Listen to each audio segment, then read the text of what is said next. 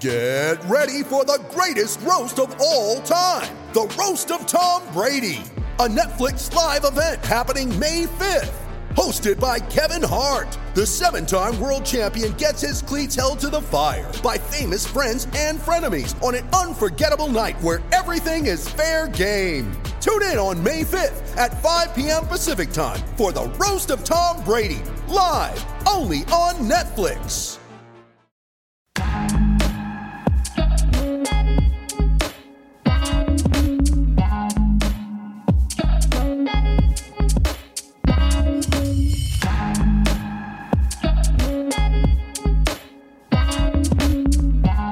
Let me tell you this about all these pro-abortion men.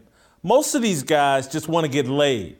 And if their girlfriend or mistress gets pregnant in the process, they want the option of offering cash, a non-disclosure agreement, and an abortion. Dave Portnoy, O.J. Simpson, Samuel L. Jackson, they're just like Adrian Bronner. 2 years ago, the boxer confessed on his Instagram page, without abortions, I would have almost 30 kids. Ow! That's my fire today.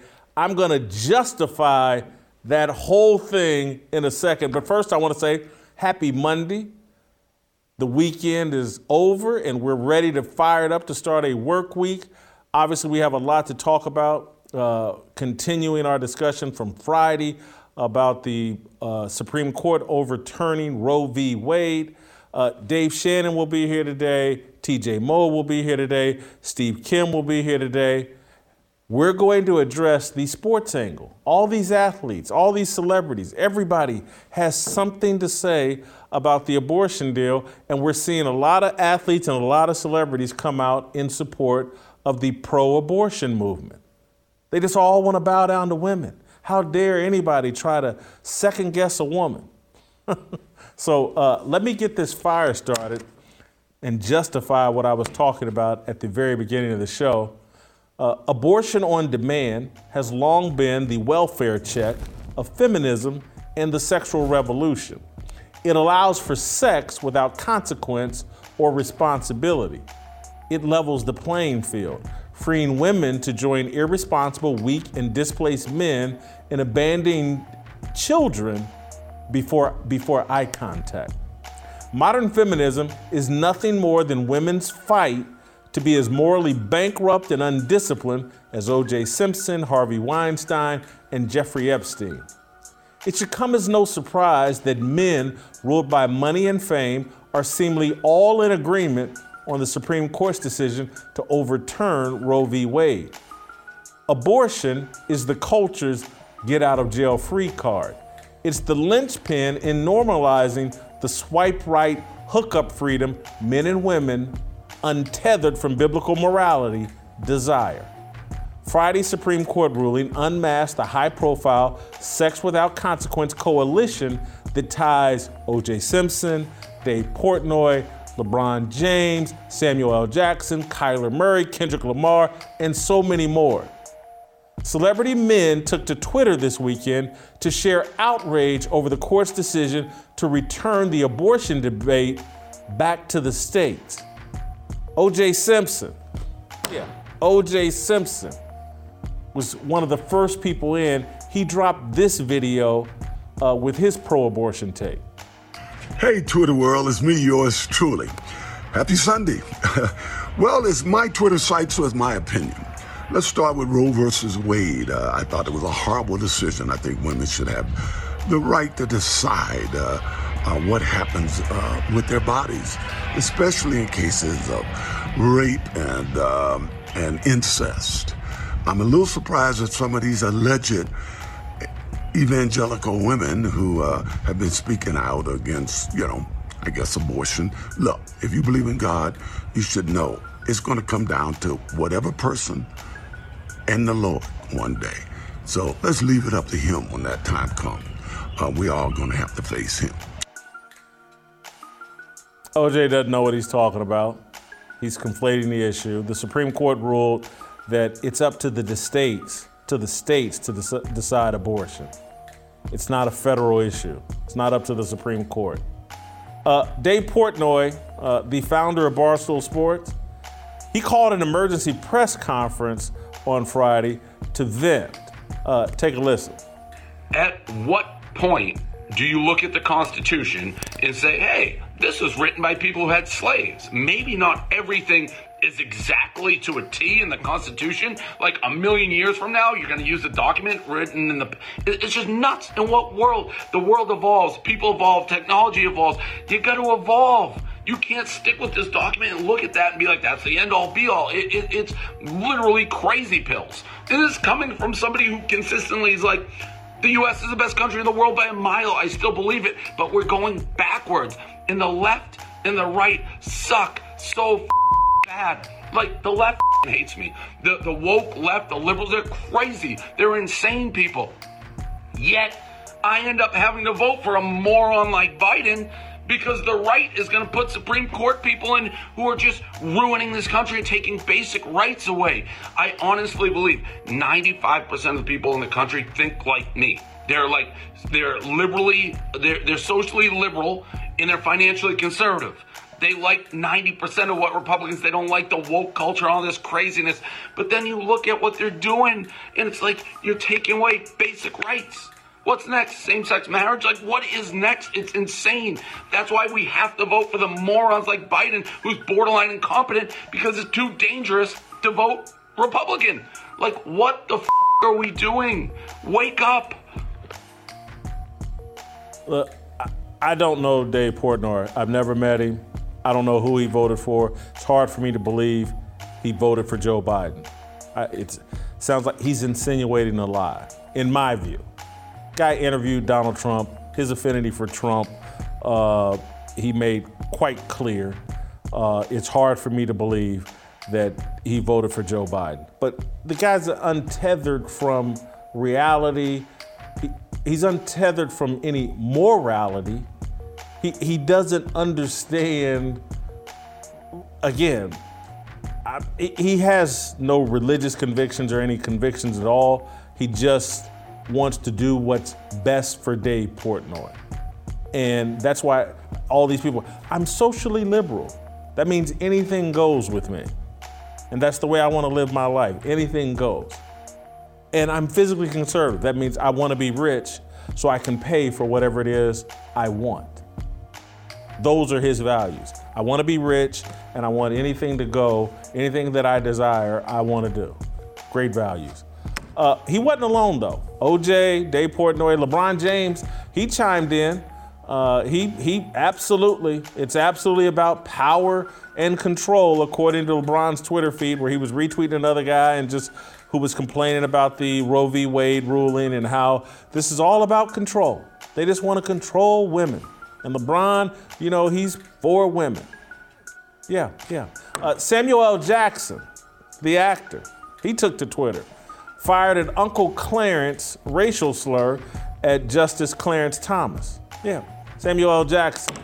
Got to play that card because Clarence Thomas wants the states to decide abortion, because Clarence Thomas isn't one of these, hey, just abortion on demand guys, because Clarence Thomas actually believes in policies that would actually lead to more black people rather than lead to the more slaughter of black children in the womb.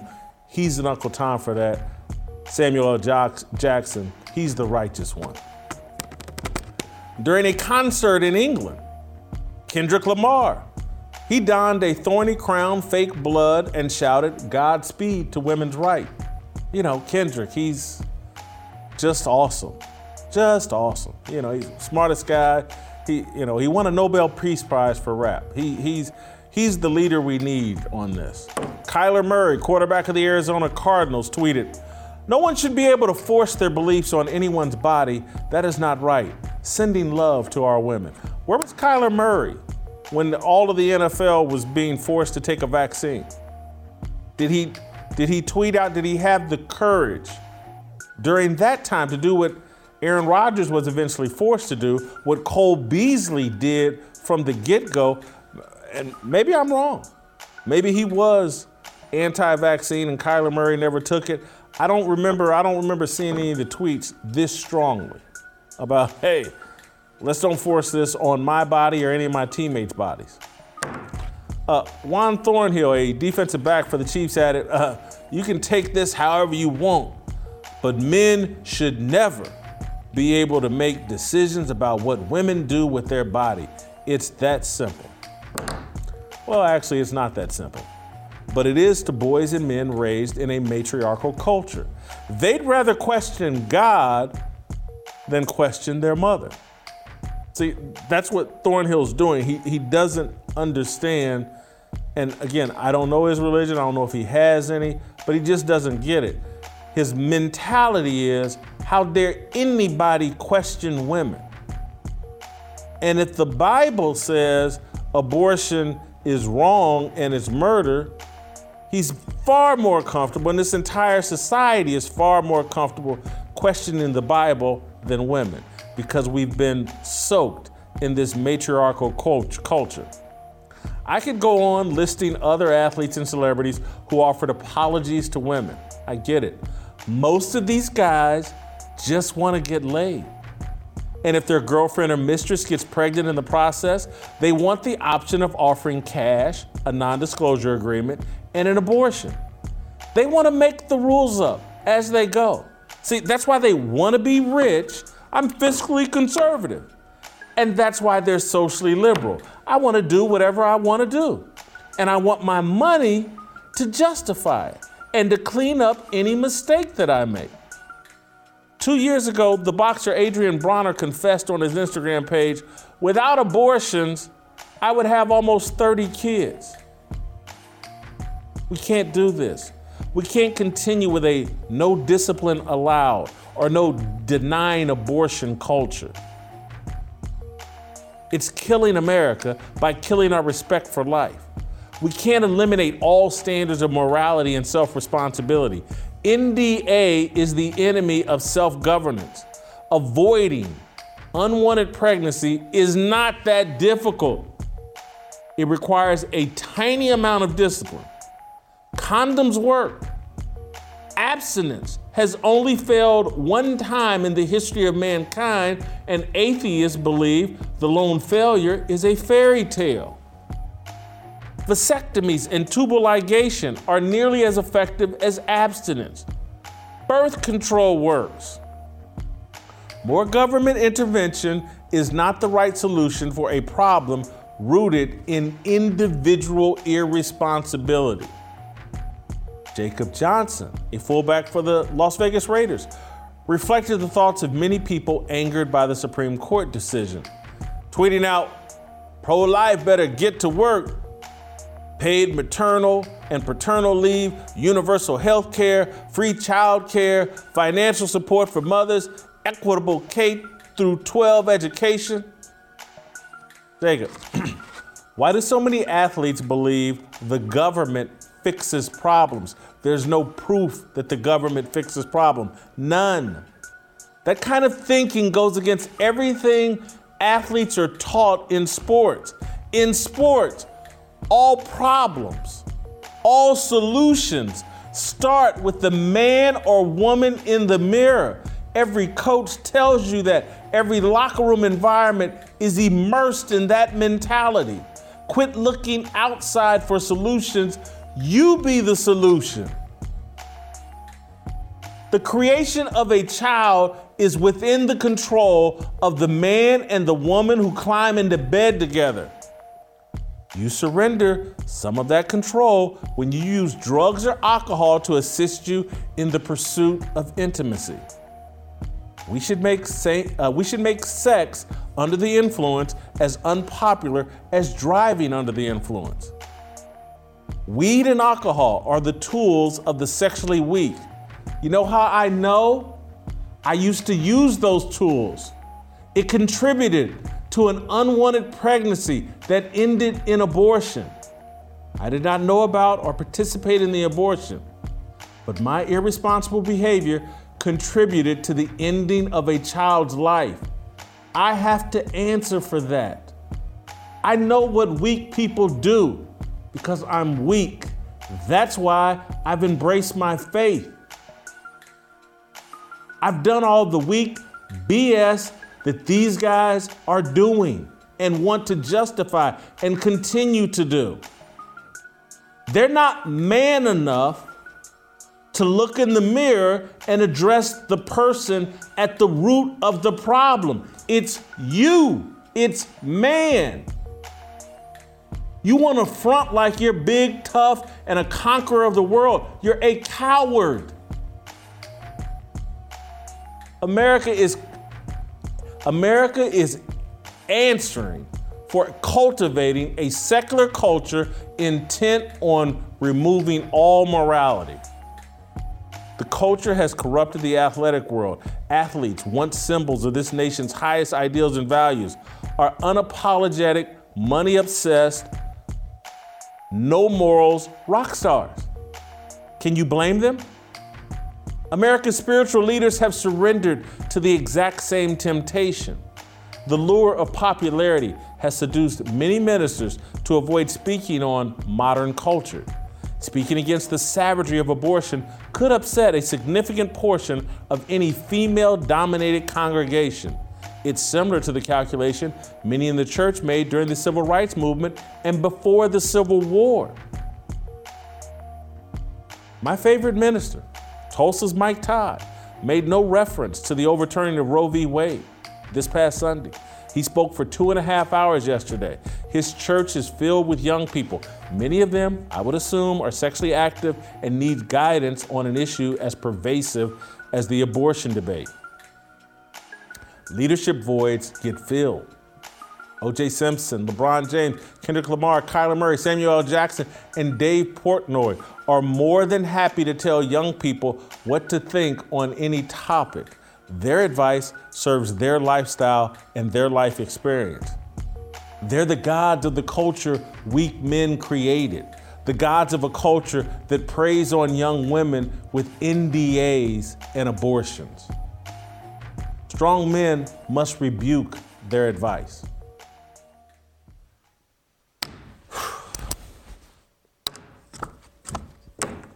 That's my fire. This entire show is about trying to challenge men to stand up and be men. And it's incredibly necessary right now because the weak men, the beta males, the cowards, the men detached from morality, they're standing up everywhere. They're putting out apologies to women. Baby, you know I'm not going to take care of that baby. And you know I'm going to insist on not using a condom. You know I'm going to be irresponsible. I want to apologize to you for them making it more difficult for you to get an abortion. This is a tragedy. Clarence Thomas, Judge Alito, Brett Kavanaugh and all them white bigots up there, they're making it harder for me to be irresponsible and to have sex without consequence. I owe you an apology because I want to prey on you. I want to continue to go up in you raw, leave you with a baby, and have the option of sending you to the Planned Parenthood closest to your zip code. I'm going to cut you a check, give you a non-disclosure agreement, and we can act like it never happened. Now you will carry that burden because you will have felt that baby inside of you, and you will know, you will carry that for the rest of your life. Remorse, regret, feelings about killing your baby. But you can handle that. This check is going to cover that. This non-disclosure agreement is going to cover that. I want to remain irresponsible. There's just no way I can wear a condom. There's just no way I can have sex with you without being on drugs or alcohol. I must give in to my irresponsible nature and avoid all responsibility and consequences for my immoral, irresponsible behavior. I can't even do the tiniest thing.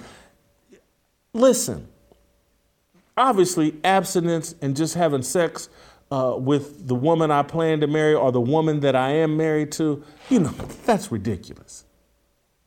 That's ridiculous. That's not even on the table. That's why I'm socially liberal. I'm a Democrat.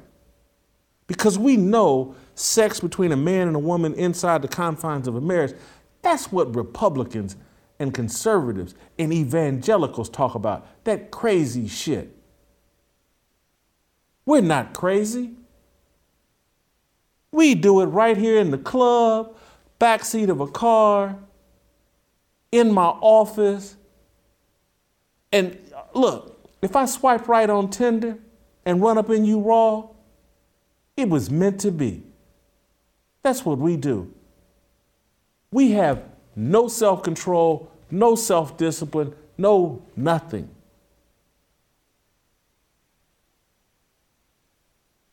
Damn Republicans, these evangelicals trying to stop us from doing what comes natural. Clump of cells that we just killed. Dave Shannon, help me out here. This is, I look at these celebrities. Well, I want to start here. This whole matriarchal culture we got, it's convinced a lot of these men that you cannot second guess women.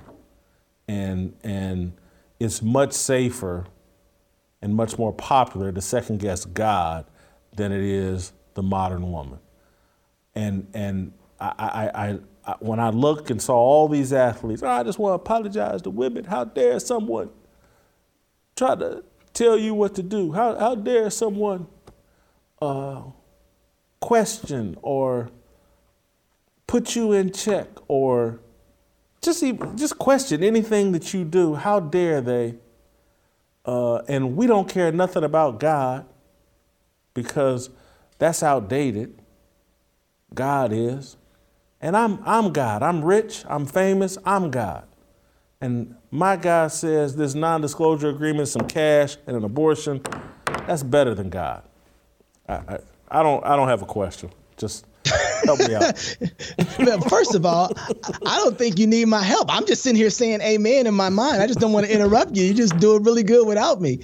It's really been interesting, Jason, that part of the response from everybody on the other side is, like you said, hey, no one should be able to tell a woman what to do with her body. How dare you tell a woman what to do with her body? And I was just super perplexed because I'm sure in order to be able to run a play in football or know something in baseball about how many bases are there or be able to pay attention to the count, you have to be able to count. So I'm figuring that people, when they're talking about this, they just have lost their education, because when we're talking about the situation, I want to know, how many people are we talking about? When a woman is pregnant, how many people are there? And if there's more than one person there, then we're not talking about what a woman can do with her body. We're talking about what a woman can do to somebody else's body. So that's just insanity, first of all. So I'm just kind of surprised that they don't know how to count. Let me buttress your point where I thought you were going, and it may be what you're saying. I'm just going to say it a little different. Athletes are trained in the benefits and the rewards of obedience and obeying and being told what to do and following directions. They get rewarded for that. They have success. They get paid. They make millions of dollars for obeying their head coach, their general manager. It's like they understand structure and leadership and falling in line. And so this whole thing of like, but obedience is not for you, girl. That is not for you. You do whatever you want to do. You go, girl. These are some simple, scared, sex-obsessed men that I almost hate to call men, They're evil, demonic forces with penises. And I know it because I recognize it. I know when that was inside of me, or, was certainly inside of the behavior that I was exhibiting. I just wanted to buttress your point. No, you even made a better point than I did. Jason, I think that sound, too, that you're hearing from men right now that you identify with is the same sound that Adam heard in the garden but didn't do anything about it. It's the sound that hisses to the woman that says that you can be like God, while really what he's telling her is you can call things good that are not good and call things evil that are not evil. You can have that type of authority. And what men are saying when they're saying, hey, you can't tell a woman what to do with their body, they're mimicking the same sound as that evil serpent in the garden who says you don't have to obey God. You don't have to look at life as being something that is valuable and that is beautiful. You don't have to pay attention to what the standard of reality is. You can absolutely make up reality however you want to, lady. And I'm going to help you make up that reality. It is that same hissing sound from all the way back in the garden. Jason, when you said that this is the consequences of sex, that we don't want any consequences of sex, it's not just that we don't want any consequences of sex.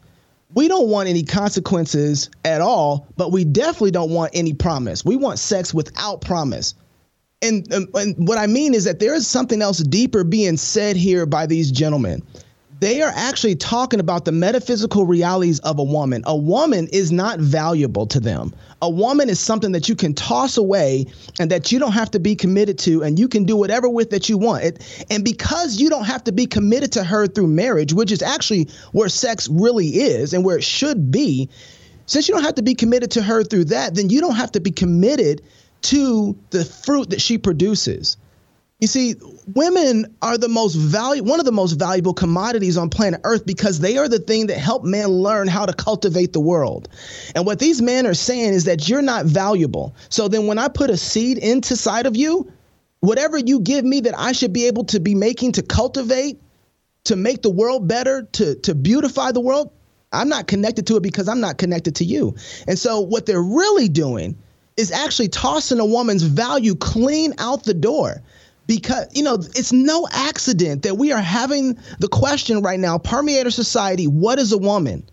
And what these men are saying is that a woman is absolutely nothing. She is nothing more to me than utility and utilitarian use. So that way I can use her however I want to and then toss her completely out the door because I have no commitment to her whatsoever. And so, but that type of man creates a certain type of society where it puts human beings in danger because we don't know how to value them in any sort of way. Dave, excellent point. I want to continue down that path about this society that we've built. And I argued we've got a secular society that desires sex without consequence. Yep. We have a secular society that I think what you're arguing is that just doesn't want consequences for anything. Hey, if I don't attend school, or if I ignore my teachers in school, never do my homework, never make good grades, I don't want the consequences from that. I just want, that's racist. I know I didn't go to school. I know I didn't pay attention in school. I know I never turned my homework in, but I didn't do it because there was racism. And so if things aren't perfect, if they're not handed to me on a silver spoon, I don't have to do what Frederick Douglass and Booker T. Washington or James Whitlock, Jimmy Whitlock, my father, or even what Jason Whitlock did. It's like, things weren't perfect. I just made the best of it. But we want a society without consequences. And so if I go smash and grab, don't arrest me for that. If I want to fuss, argue, and fight with the police for 20 or 30 minutes, don't put me on the ground. Don't ever get physical with me, regardless of what I do. This lie that this evil spirit is telling people, and again, it starts to seep out. They tell black people first, and then hold on, they're building a life for them without consequence. Everybody, well, I want a life without consequence. I want to do whatever it is I want to do. And so if I create a child or anything that inhibits my happiness, I have the right to eliminate it and act like it never happened and just move right on with my life. And you know, as men, we're taking these women straight to hell. As I was going through the decision, Jason, Casey is leaning heavily on Roe v. Wade, but the part of the argument inside of Casey was that I get to define what life, liberty, and happiness and property is. That's what Casey was arguing, that I as an individual get to decide liberty and what life is. And part of what we've missed inside of this whole conversation with abortion is exactly what you just hit. It is the fact that we are the arbiters of what is reality, and we're not.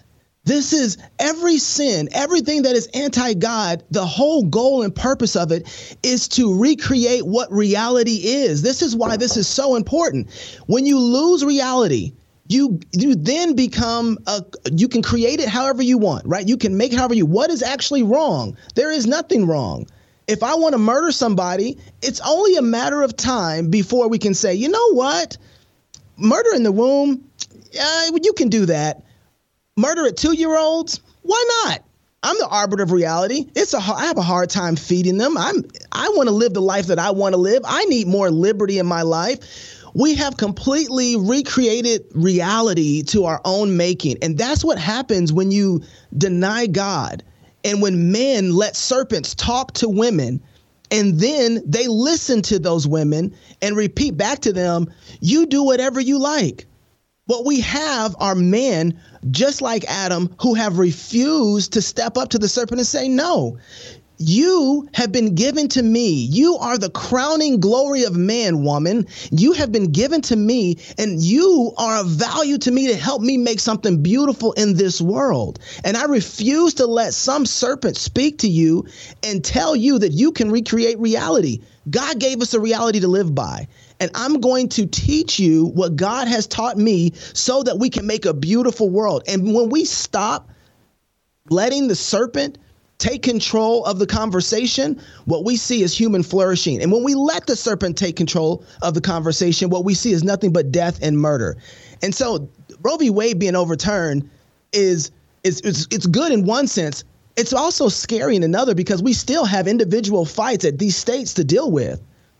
But if pastors are not willing on their Sunday mornings to say anything about this fight, then what they've done is cripple the advancement of life in every area of America. And that's what scares me right now, Jason, is that I can't understand.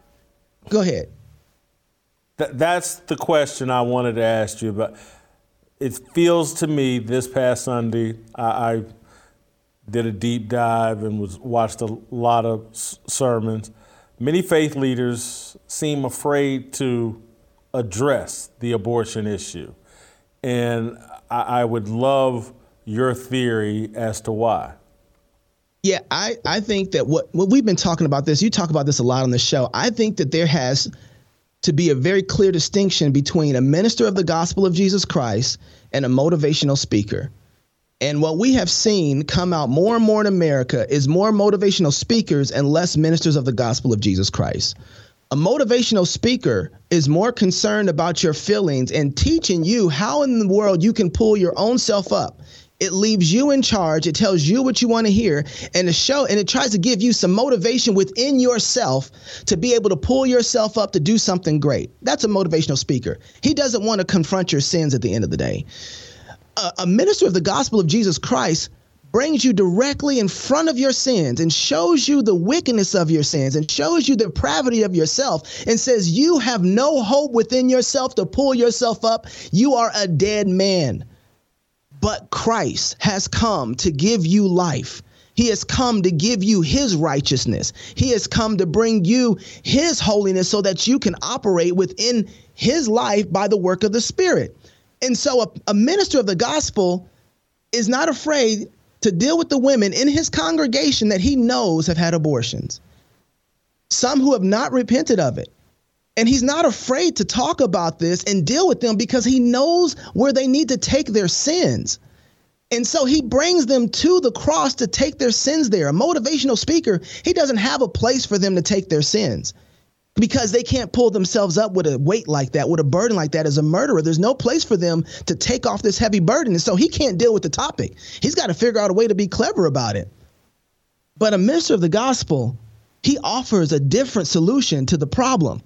And that's what I think we're seeing, Jason. We're seeing motivational speakers versus ministers of the gospel. Dave, I want to end on this note. My overall narrative here is that, and I talk about it all the time, fame is a drug, money's a drug. It creates a God complex in men. And I've tried to, I'll go all the way back to when I was in my mid-20s. And I started making, and again, mid-20s, wow, that's 30 years ago. Unbelievable. I started making six figures. And as far as I knew, I was the first person in my family to make six figures. I was making low 100s, 125, 150,000. I can't remember. And at that time in my it warped my brain. And it brought out an ego and an arrogance and a belief. Again, I know there are many people listening like, 100, again, I came from nothing. My father didn't graduate high school. My mother was a factory worker. Me and my father lived in a one-bedroom, 400 square foot apartment. Me making $125,000, $150,000 at 25, 26 years old felt like I was a millionaire, but whenever that was in the 90s. And so it just warped my mind and brain. And then I saw it, and particularly as I acquired more wealth and would run with, because again, what happens is when you start making money young and you start associating with other young people that are making a lot of money, so I started associating with professional athletes, became my friends in my social circle. And I could see, and they're making even more money than me, but I could see what it did to all of us. And when I hear all of it, from Portnoy to LeBron to even OJ and whatever money he's got left to all, I hear Samuel L. Jackson. I just hear people with God complexes, and they're just lost, and that's what I see, a God complex among men. And again, when I hear a guy like Dave Portnoy, we'll remove God from it. It's just like Dave Portnoy thinks he's smarter than the founding fathers because, the founding fathers owned slaves. And Dave Portnoy is sitting there, I wouldn't own slaves. And Dave Portnoy has no idea. I think at some point when he meets his maker, somebody's going to be like, now, you think them slave owners was bad. How many abortions did you pay for? I'd have rather you put them kids in slavery than kill them in the womb. And I could be totally wrong, but that's what I think someone at some point is going to ask this dude, like, now them people was bad back then, but you all right now out in the streets fighting for the right to murder kids in the womb? You look far more insane, far more depraved than George Washington and Thomas Jefferson. You know, it's funny, but slave owners knew human beings were the most valuable commodity on planet Earth. They knew better that than liberals. Liberals in the left seem to completely misunderstand that. They kill off all the human beings. Slave owners were like, what are you doing? We need them to work at least. So I have to agree with you. I think that the new slave owners, these new modern folks who want to kill off humans, have no concept. They are far more detached from reality than the slave owners themselves. You know, as far as the God complex, Jason, particularly, hold on. Particularly, George Washington, Thomas Jefferson, they knew what they were doing was wrong and admitted it. Yep. And put documents in place to end the wrong things that they were doing. And so they had enough self-awareness to understand the sin that they were participating in. This group we have here now is committing a worse sin, in my opinion, and has no idea that it is a sin. Yeah, I think what's worse than that, Jason, is that they actually know it is a sin. Romans 1 says that although they knew God, they chose not to honor him as God, right? And choosing to worship the created things over the creator. So the problem with this situation for them is that they know very full well what they're doing. This is why their argument isn't, hey, we should be allowed to kill people. The argument is, hey, we shouldn't have a choice in it. They know what they're doing.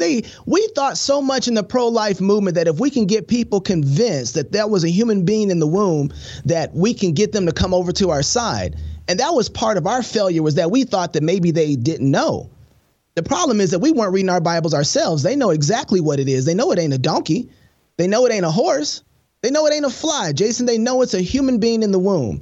And so I think that their wrath is going to be a lot worse than the wrath of our slave masters. I think the slave masters at least had more common sense to them to know, all right, we need the work. We need people. We don't want to kill the things that bring us value. And for these people, they don't even think that a human being has any value. That's just how bad that I think that they are at the end of the day with this. I do want to say that there is, when it comes to money and us becoming gods because of being rich, I can understand how money can change a person. I think it actually reveals more of what the person is on the inside, to be honest with you. But what I can't understand is how people who don't have money hold to the same values and beliefs as people who do. So, hey, that part for me is very confusing for people who don't have money and still have the God complex. I think that just points to the fact at the end of the day, Jason, that there is a sin issue that is deep at the heart of this. And regardless if we have money or not, our denial of who God is and us wanting to be God is really the foundation for our position. Dave, thank you so much. Great job as always. I went twice as long as I planned on going, but you were too good to let go. Let me take care of some business. There are two things you need for the 4th of July, and it's coming up a week from today. Fireworks and a good old-fashioned American steak. It's easy to get good fireworks. They're on every corner. There's a vendor everywhere. But getting high-quality American meat isn't as easy. Don't cook up a steak from some other country this 4th of July. Yeah, over 85% of grass-fed beef you find in stores is imported from overseas. This year, instead, grill up 100% American prime ribeye from Good Ranchers. Right now, they're giving away 2 free 18-ounce prime ribeyes with my code FEARLESS. Good Ranchers is an award-winning subscription company that delivers American meat to your door. They sell steakhouse-quality beef, chicken, and seafood that's superior to what you're buying at the grocery store. You can do a one-time purchase to try it out or subscribe and get $25 off every box for the life of your subscription. It's an amazing product delivered right to your door every 4, 6, or 8 weeks. Go to goodranchers.com/fearless or use my promo code FEARLESS at checkout to get your 2 free 18-ounce ribeyes. Shop Good Ranchers today. It's American meat delivered. I need you guys to do this. Use my promo code. Use the /fearless. We got to let them know that the Fearless Army supports Good Ranchers. I got to let them know that the Fearless Army supports me and this show. And Good Ranchers supports me and this show and the worldview that we believe in. Be a good soldier. Support Good Ranchers. All right, TJ Moe, we're going to continue our conversation. X.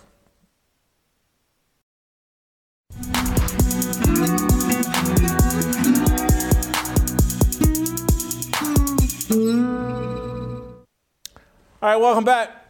Let's go out to St. Louis, bring in the Show Me Kid, former SEC football player, former Missouri Tiger, with the Rams and the Patriots briefly.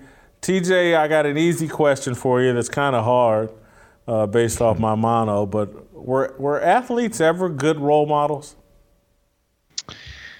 That's an excellent question that obviously I can't answer for the early years. Nobody would know, particularly because there was no social media. I think people have outed themselves with social media, and as other people have shown their immorality, more people have felt comfortable showing theirs. And so it's just been a terrible chain reaction. I do think you and Dave Shannon hit on this a little bit. We didn't used to pay athletes like we pay them now. There was no TV. Every game wasn't televised. So the finances weren't there. You didn't have these massive TV contracts. Way back in the day, you didn't even have free agency. And so the money wasn't there and the celebrity wasn't there. Terry Bradshaw talks about working his second job as he was winning Super Bowls. It was just a different time. And so the celebrity began probably during the 70s. Contracts started to get somewhat bigger during the 70s. Prior to that, I think they were pretty normal people. And so those type of normal people would have the same morals that any other normal person would have. I want to tell you two quick stories that I actually think the celebrity has created the lack of role models more than the finances. One of them is a stupid story about myself, but we'll just give you an idea. I'm a nobody. Everybody knows that I'm a nobody, okay? In 2013, after I'd already graduated from Mizzou, I was driving down to the SEC championship game and got down. I was in, right at the northern border of Georgia. And so I'm not familiar with the roads. I have no idea what the speed limit is. And so I'm going 80, just, get pulled over. And a super southern guy walks up, says, "You have any idea how fast you were going?" And I said, "Hey, man, I'm not from here. I'm a St. Louis kid, wanted to come see my boys play." He said, "You played SEC football?" I said, "Used to once upon a time, don't anymore, just wanted to see my guys." He said, "Hey, speed limit's 50. I don't want to mess you up. You have fun," and walked off. Right? So that's the culture in Georgia about how much they value SEC football. I used to play, didn't want to mess me up. Okay. So there's one tiny story about I don't quite have to play by the rules as everyone else might have to. A lot of people going 30 over with the Missouri license plate probably get a ticket there. But the second one I think is more my point. I should have never been a host for recruits, right? But I was once upon a time. Dorial Green Beckham, the number one recruit in the country, was coming to Missouri. This is before he decided whether or not he was going to commit to Missouri. And I was assigned to be his host. Again, I don't know how to have the fun, the type of fun that these recruits are looking to have. But they told me, I was a senior captain on the team and all that. And they're like, look, you could show them a good time. So he gets there, and we go out and have a lobster dinner, steak dinner, all the good stuff. And then I'm supposed to take him out to a bunch of places that 18-year-olds aren't supposed to go, and that, we don't have the money to go to. So one of the coaches, I'm far past the statute of limitations here. It's been 10 years. The coaches aren't there. But one of the coaches walks up, gives me a few $100, says, "Hey, if you need any more money, just let me know." Obviously, that is a moral that, right, against NCAA regulations, not a big deal. But point is, he's willing to look past that for a big recruit. Gives me a few $100, says, "Call me if you need any more." We then go out to one of the bars, which, again, can't go in as an 18-year-old. There's actually signs on the front of these bars that says DGB parties here. So they are out front showing the police who are out there patrolling the streets that the 18-year-old that everybody in the country knows is in town parties here. So it takes him in. And so, right, the police now have given up their morals, and the duty that they're supposed to have. The bar owner has given up their morals and the duty that they're supposed to have to follow the law. The coaching staff has given up theirs by following the NCAA regulations. Then we get down there and it's like girl after girl, and they're like, "Doesn't matter if we like him or not, we're going to take one for the team tonight." To go sit on his lap, make him happy. And so it's like one person after the next, after the next, after the next. We will all give up our morals, whatever those happen to be, to make this happen because we need to get here to Missouri. And again, nothing crazy happened. He had a few drinks just like any 18-year-old. Didn't go home with any of those girls. We took him back to his hotel. It was a totally normal, probably probably the least fun he had on any recruiting visit because I was the one that was in charge of showing him a good time. But my point is, that's an 18-year-old, right?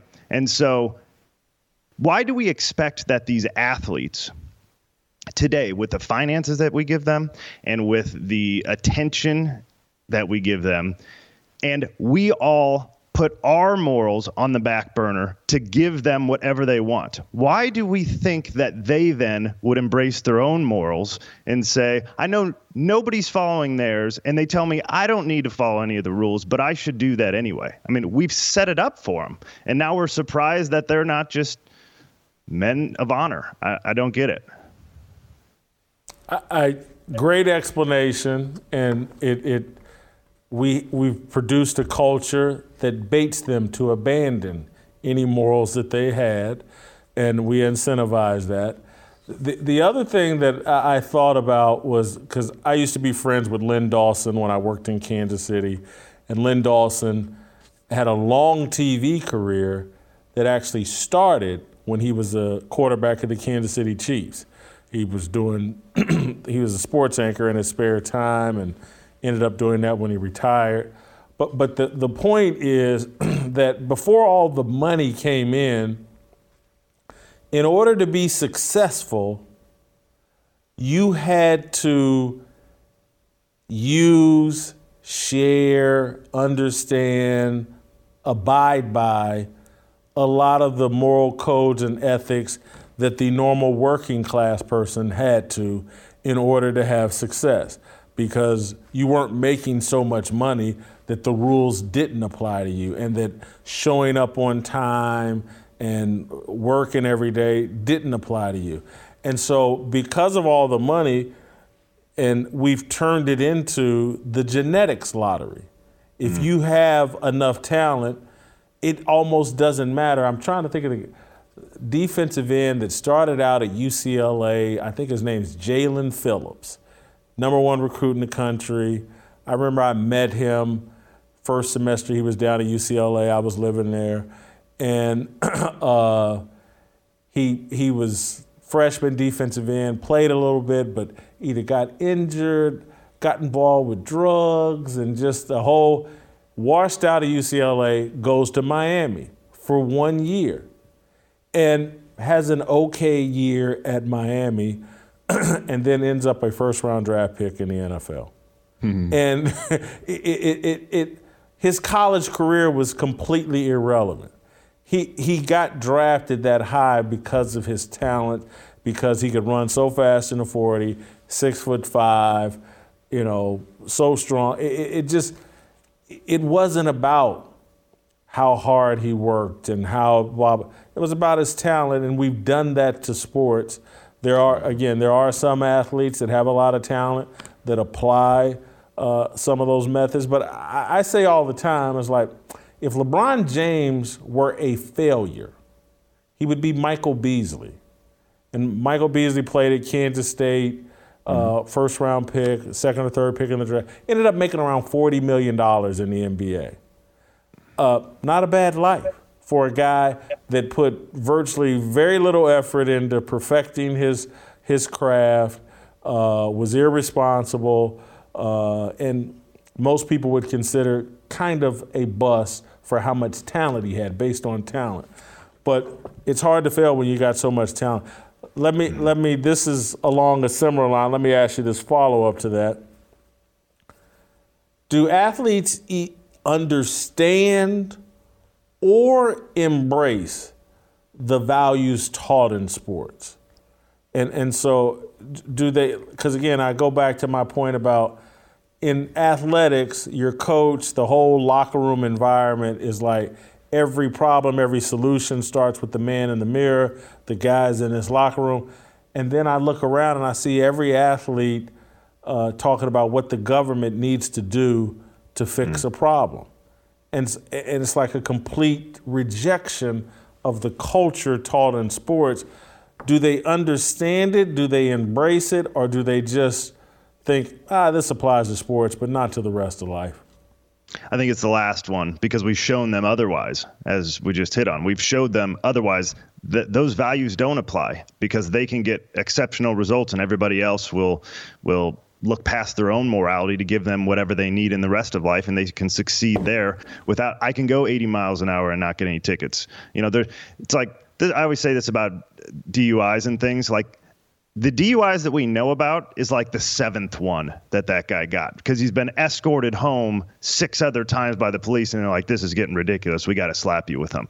That's true in politics, sports, entertainment. If you have any sort of notoriety, you don't play by the same rules. I loved your point in your Firestarter about the guy who, I don't even remember his name now, but talking about, hey, the government needs to give now pay maternity leave and we got to set up free health care and all these things. He's saying Jacob Johnson. Thank you, Jacob Johnson. Okay. So the reality of what he's saying there is, well, you guys better do something about it because I'm sure not going to. You can't expect me to stick around and be a man. I know that in football, the highest values are commitment and respect and leadership and accountability, resilience, all these things. But I'm not doing that for a woman. What? I'm just not. That's not who I am. I'm above that. And so I'm going to use her as the tool that I want to use her for. She's there for my pleasure. That's it. And these guys who pretend to be these huge guardians of women's rights are the least respectful people to women in America. They're the ones discarding them and saying, I'm not going to help her. She's not worth pursuing or respecting or cherishing. Why would I need to do anything for her? You better do it if you're going to make her keep my baby, because I'm not going to do it. Excellent point. I bet you Jacob Johnson would argue, which is just as bad. I'm not talking about me. I'm talking about men in general. We better put all these things in place because, again, nuclear families have been disrupted. The idea that nuclear families, Hillary Clinton said, takes a village, and so we've got this whole thing like there's a village out here. There's this community of people that can raise your kids. And we've moved away from no, that's mama and daddy. That's their role. The support should come from grandmama and granddaddy and maybe auntie and uncles. Support of the parents, not overtaking. And because it should come from the family, but we've disrupted all of that. And so Jacob Johnson, man, you ain't gonna get these dudes to take responsibility for these kids. The government better come in with health care, and they better come in with all these needs that need to be met. And not only are men not gonna live up to their responsibilities, but women aren't going to prioritize their kids over their careers. And so if we don't have health care that they can drop these, or daycare and whatever else that they can drop these kids off at every day so mama and daddy can go out and chase a check and have a second home in another city and a third car and every flat screen TV and new invention ever come. He's basically saying, that's old fashioned to expect parents to sacrifice for their kids. The government needs to step in and help us raise these kids. It's an expectation at this point.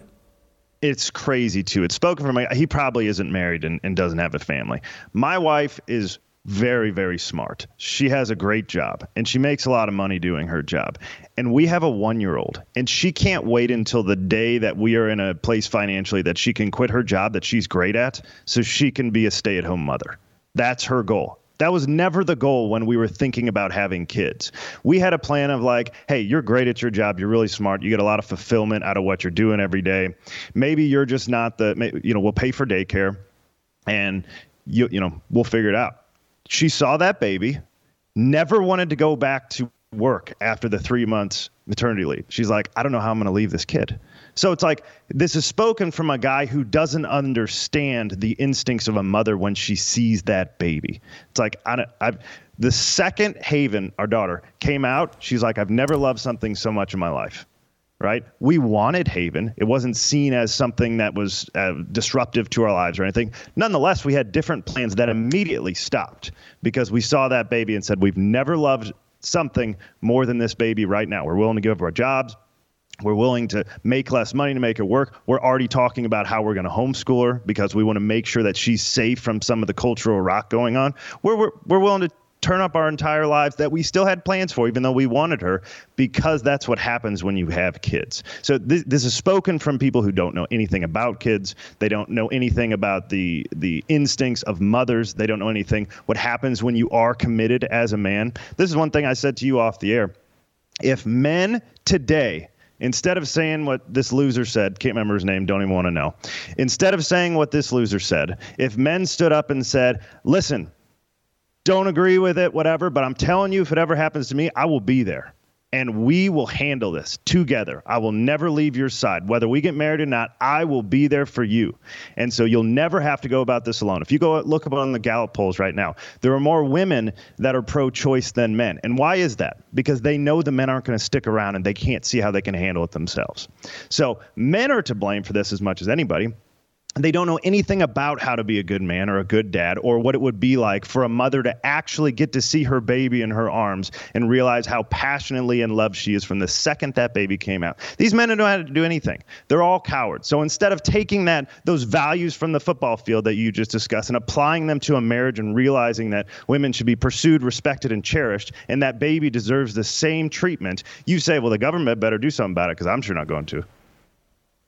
You know what's so weird, TJ, for me is if my college coaches are watching right now, and some of them do from time to time, they would sit there and say, man, the way Whitlock has applied the values we taught in college football to his career and the rest of his life, if he had done that when he actually played football here, he would have been a hell of a player for us.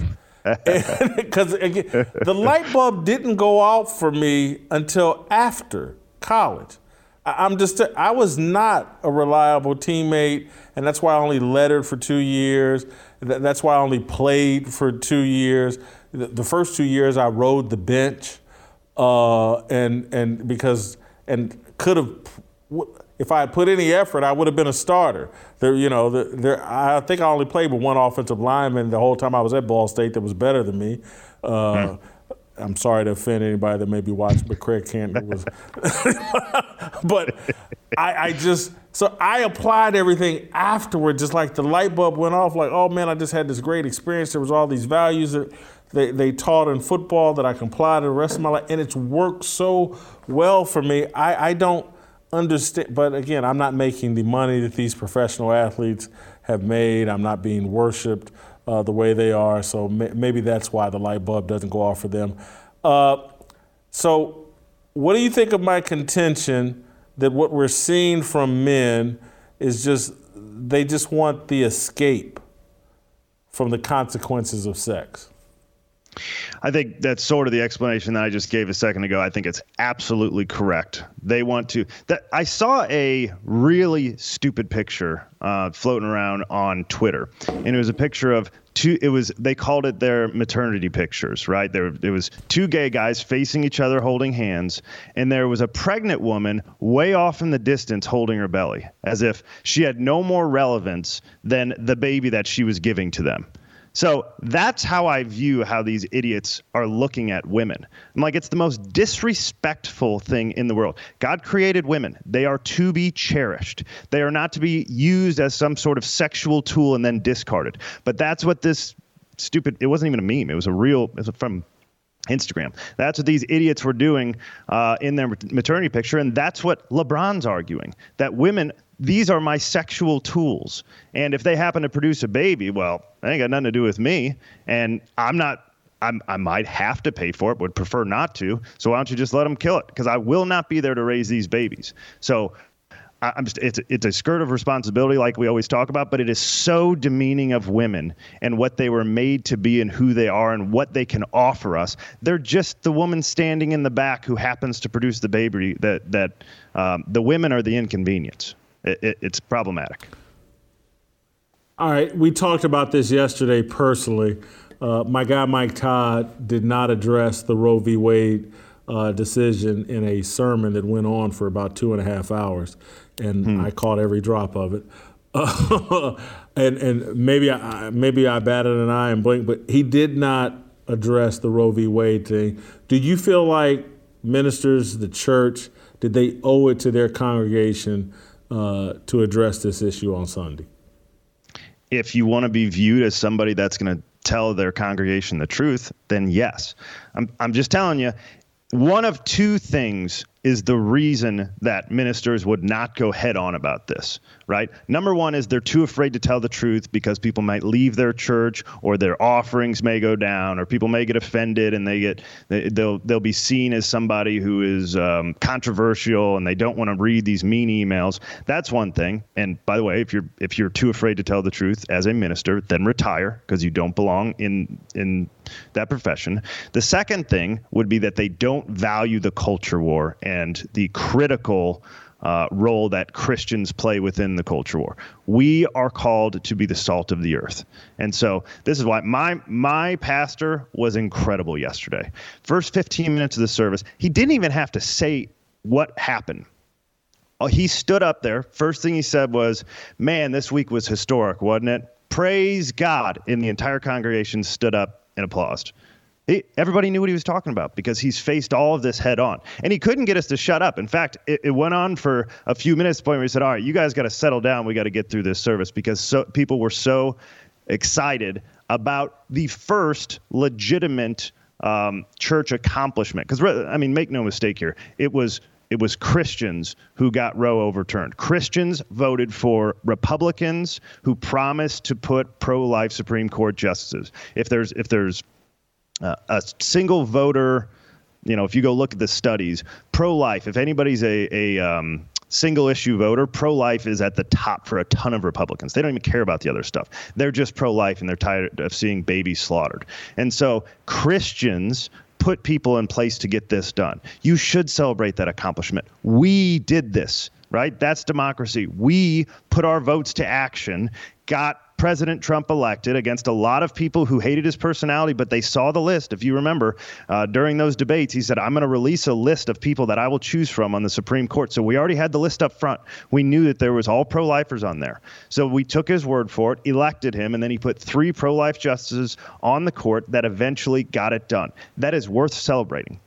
So if you can't celebrate that as a church, I'm telling you, if you're controversial, if your church didn't celebrate this, you need to find a new church, because they're not running the right direction.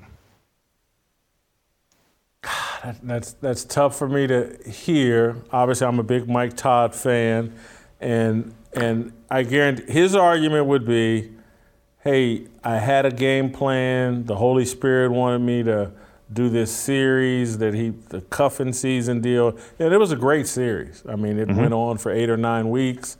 It's a great series. Ended on a relatively strong note, but it did not satisfy me at all. I don't understand how you can go on for 2.5 hours. You can cut out 5 minutes. You can cut out 10 minutes. You can cut out 2 minutes and just recognize that something big went on in the culture, and just make sure to reinforce the church's position that he's got a relatively young congregation that I'm sure is sexually active, needs guidance on this issue, needs to know where the church stands, and maybe there's hey, the church already knows where we stand. It's obvious. We didn't need to explain it, but I'm sorry. Yes, you did, and I was glad that Tony Evans, another guy that I'm big on, put out a statement, addressed it straightforward. I also watched Pastor Bobby this weekend. I watched his sermon. He went at it full speed. I would think Anthony addressed it. I'll find out later this week. He'll send me a sermon. It seemed like he was going to. So anyway, TJ, I'm going to let you go. Thank you so much. We're going to end on a little bit. I don't know if this will be a lighter note. We're going to go to the Korean Cosell and get his take on all the pro-abortion athletes. By the way, if you're watching on Shop Blaze Media, if you're watching on youtube.com/Jason Whitlock, hit those subscribe, hit the notifications. Karen Parker, I'm glad I just thought of this. Karen Parker, she won the contest last week about guessing my weight. Karen Parker, I need you to contact me. Owe you $100, and I want to get it to you. I'll be in the live chat tonight. I'll be in the comments. Karen, reach back out to me. Today, I want you to hop in those comments and can you tell the guys that I bought a new sport coat? That one that fits, that doesn't swallow me. I'm hoping it makes me look better. Could you guys hop in the comments in the live chat and tell me, is this new sport coat making me look better?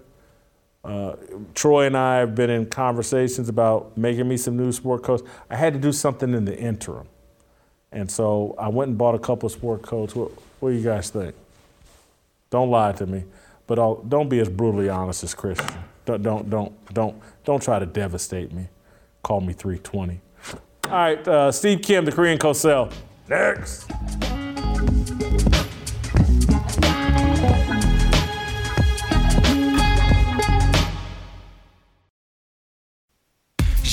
다 빨리 박수 쳐 기다리지 말고 서둘러 Reason that I'm back is to feed you raps I see that you are 배불러 So fly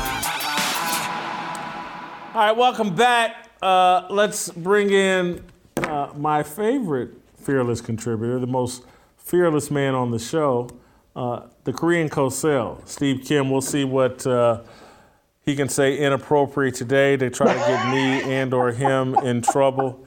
I'm just going to lob you softballs, Please Steve. do. Agreeing with O.J. Simpson, that's got to be a bad look for these athletes, no? I guess so. You know, look, I'll say one thing about O.J. When he tweets, it's not even about the tweet, it's about the comments. But to see O.J. Simpson, of all things, be pro-life, cue Alanis.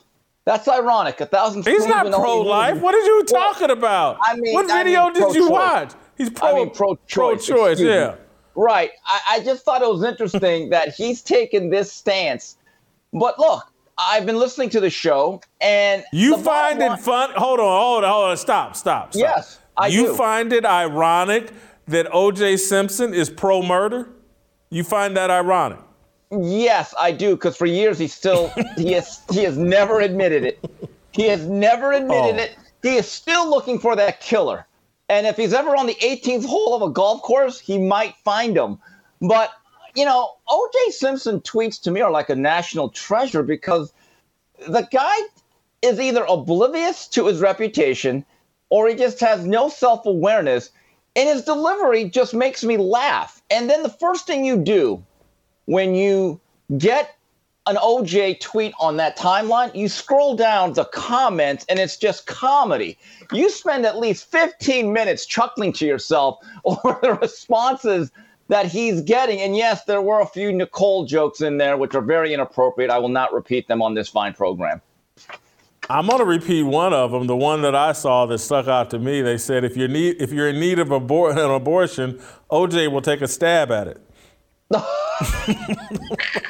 Yeah, someone actually said something about this guy will abort you all the way to the 105th trimester. And I'm like, wow, that guy did the math on her age and just put it out there.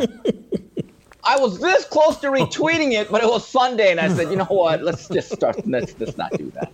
Let's not do that. Yeah, let's not do that. All right. Let me throw up another song, because Dave Portnoy or O.J. Simpson, who would you want your sister to date? Okay, this is a tough one. This is like saying, hey, would you rather have gonorrhea or syphilis? You know, neither are great, but then you take the lesser of two evils. All right, so one guy in Portnoy, who I respect as a businessman, as an American capitalist, has built his own network. It's a great American success story, but I'm seeing a lot of pandering to him. Now, if he goes out with your sister, and I want to make this clear, this will be consensual, she might be defiled. Not good, but still consensual, but you're getting defiled. Now with the juice, she might get beheaded. Got to go with Portnoy. Wouldn't be happy with either, but I got to go with old DP there. All right. On a more serious note about Portnoy, I agree with you, but I want to know how far we agree on this. I think he's pandering. Of course. I think that he's so afraid of getting Me Too'd.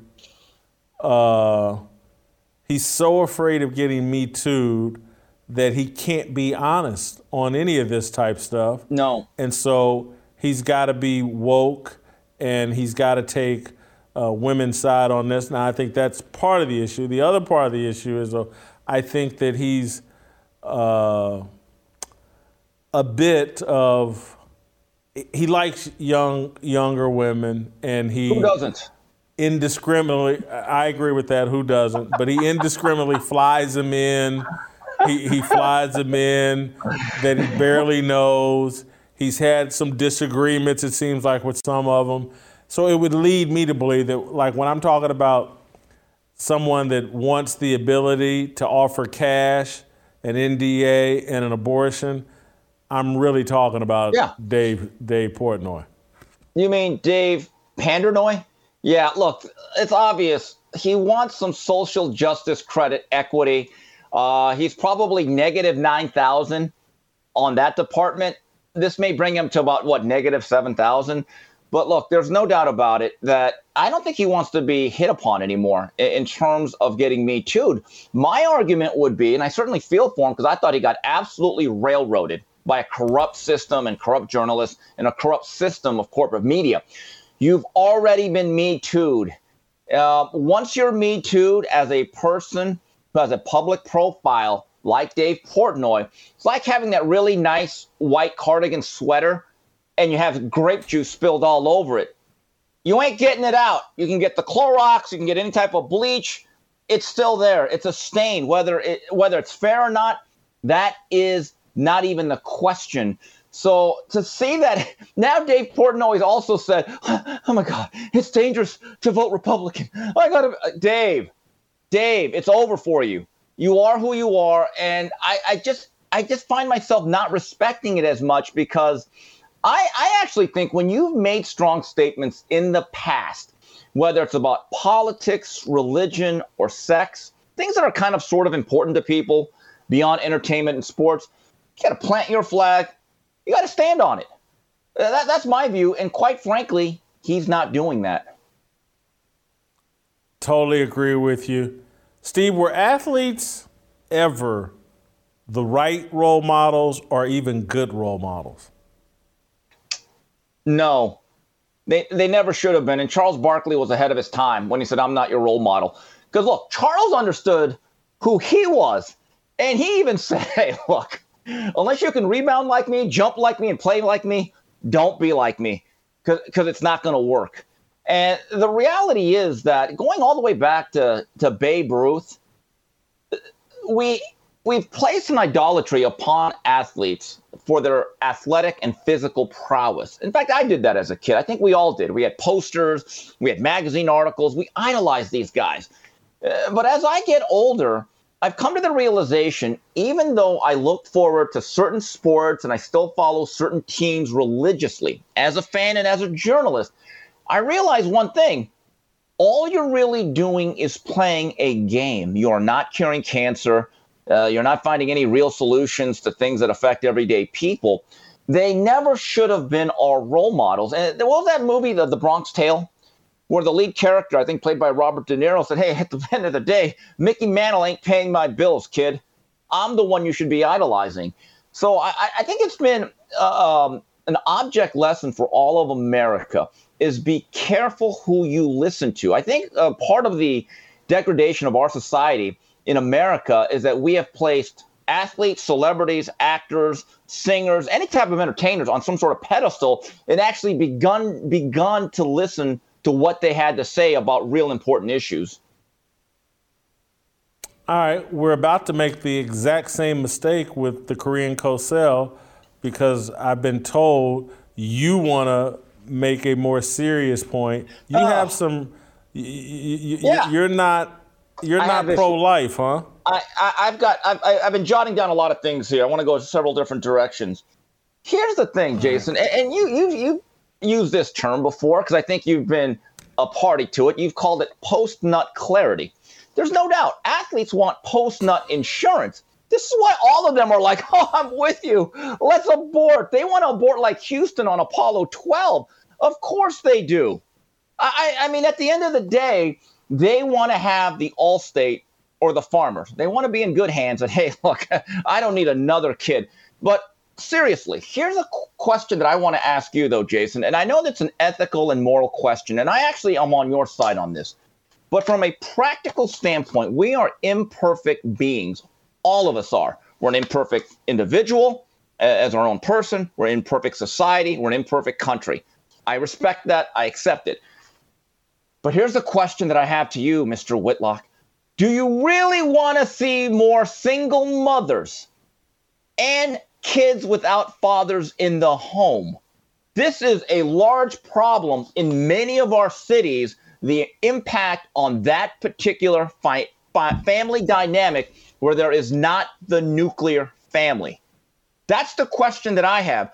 And I just look at it, and some of these women that are protesting, shrieking out of their minds, losing all sense of sanity, I'm thinking to myself, God, I hope you never do procreate.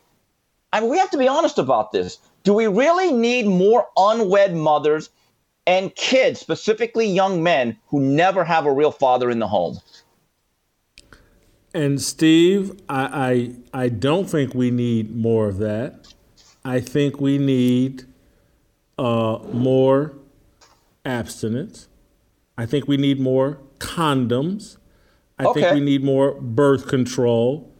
I think we need more sex without drugs and alcohol being the foundation of it. And I think that those things are all they can be accomplished. I lived in an era at age 55 when I was a kid, a girl or a guy having sex was a big deal. Everybody talked about it. Oh my God, you got blah, blah, blah. And if you heard, it was a big, now it's nothing. Now it's as simple as swiping right or left. We can have that culture again where people actually thought. Really, even in the era of Tinder, really, you really believe that? I don't know if the genie can ever be put into the bottle again, Jason. Honestly. I think, again, take, Steve, we lived in a time where drinking and driving was no big deal, was nothing. We had to change that culture. Did we eliminate drinking and driving? No. We've reduced it. People frown upon it. We've created a culture where it's not a cool thing to do anymore. I think we can, with the right marketing, messaging, and effort, and again, some sort of return to biblical values, some sort of allowing. Again, we're going to have to. We have no choice. Well, but I'll in terms of just these guys getting called out need to be getting called out for basically saying, "Oh my God, you can't take away abortion. That's taken away," as if a condom is some kind of crime against humanity. It's just not that hard. And again, I acknowledge, I certainly made a mistake in my lifetime participating in getting a woman pregnant, and I get it can happen, but not in any way am I saying this with any ounce of pride. But I've had a fair amount of sex, and condoms work. They work. They absolutely work. And I don't buy the myth. I don't think my equipment is somehow defective or different, and like this whole it just doesn't feel the same with a that's all BS. Jason? And whatever the difference in feeling is, it's not worth it based on the responsibility that could be potentially created that you're not prepared for. And so, Jason, yeah. Here's something I thought I'd never say to you on this show. I'm glad you brought up condoms, because I have an idea. Clarence Thomas has been taking a beating. Poor guy. And I got a Clarence Thomas story I want to share with you, okay? But anyway, Clarence Thomas, I think, is a capitalist. The ultimate troll and business opportunity for the judge. Come out with his own line of condoms. Call it the Judge. The tagline could be "Cover your gavel." Seriously, you don't think that would be a hot seller? Could you imagine walking into a 7-Eleven, got some stuff? Hey, give me a pack of the Judge. The guy would get rich. The guy would make hand over money. He could quit the Supreme Court justice thing. It's a lot of hassle. By the way, the only time Clarence Thomas ever really impacted my life, Jason, you're going to laugh at this. Back in 1991, it's October.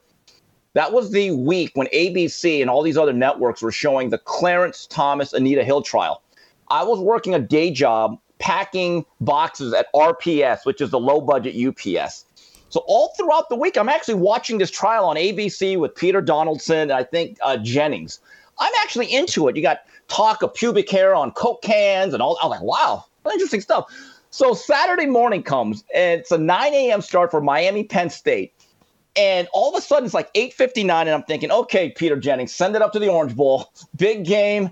That game, to a lot of Miami fans, is known as the Clarence Thomas game because it actually preempted large segments of that game at the Orange Bowl. And there's like 3 Miami touchdowns that were missed. And for years before YouTube, it was literally the hardest thing to find besides the Zapruder film, because we never got to actually saw the full footage. And years later on YouTube, only the markets in the southern states and South Florida got to watch the whole 3-hour game.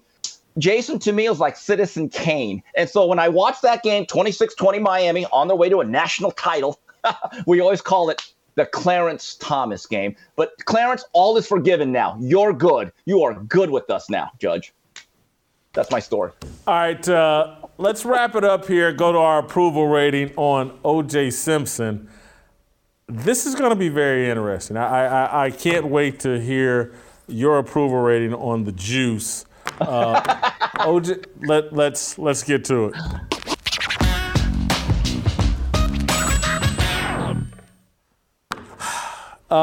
Job performance. I consider O.J. A high-level social media troll. That's his job at this point. And I'm going to give him a 14. I think he's pretty good at it. OJ pops up on my Twitter feed, every other month, every third month or so. He's a pretty good troll, so I give him a 14. Yeah, I don't know if he really has a job. What's he do anymore outside of being OJ and once in a while making a tweet? But like I said, his tweets are good. And I'm going to stay in character. I'm going to give him a 10. He hunts for the real killer. Yeah. So don't forget that. Character. Listen, I actually gave him points here for character because I've been so deep down the OJ rabbit hole that I actually believe there's a chance he took the Nicole Brown rap to cover for his son. Oh, my God. What? I don't fully believe it. But there's part of me, I've watched some documentaries and read up some stuff that think his son Jason actually did it. He had a temper and whatever. So I gave him a 2 in character on the chance that he took the Nicole rap for his son. I think one of the finest works that 30 for 30 has ever done on ESPN was that 5-part series, or the chapters they did on O.J. Simpson, Made in America. And it turns out, even before the veil was uncovered of him being the nicest guy, basically Cliff Huxtable who can run the football, it's a very flawed individual, wasn't always the most loyal guy, had some issues. And you're gonna love this, Jay. I didn't go with the 0 or a 5. I actually just gave him a 1. So there, are you happy? I gave him a 1. I am happy. Gave him a 1 in character. All right. Authenticity. I couldn't go high here because I think he lied about, for the most part, I think he lied about what happened with Nicole. And I just never, I was a fan of the 2,000-yard juice. I'm not going to lie. OJ I loved OJ in Buffalo and his NFL career. But anyway, I gave him a 3 in authenticity. I'm not sure the truth is really in O.J.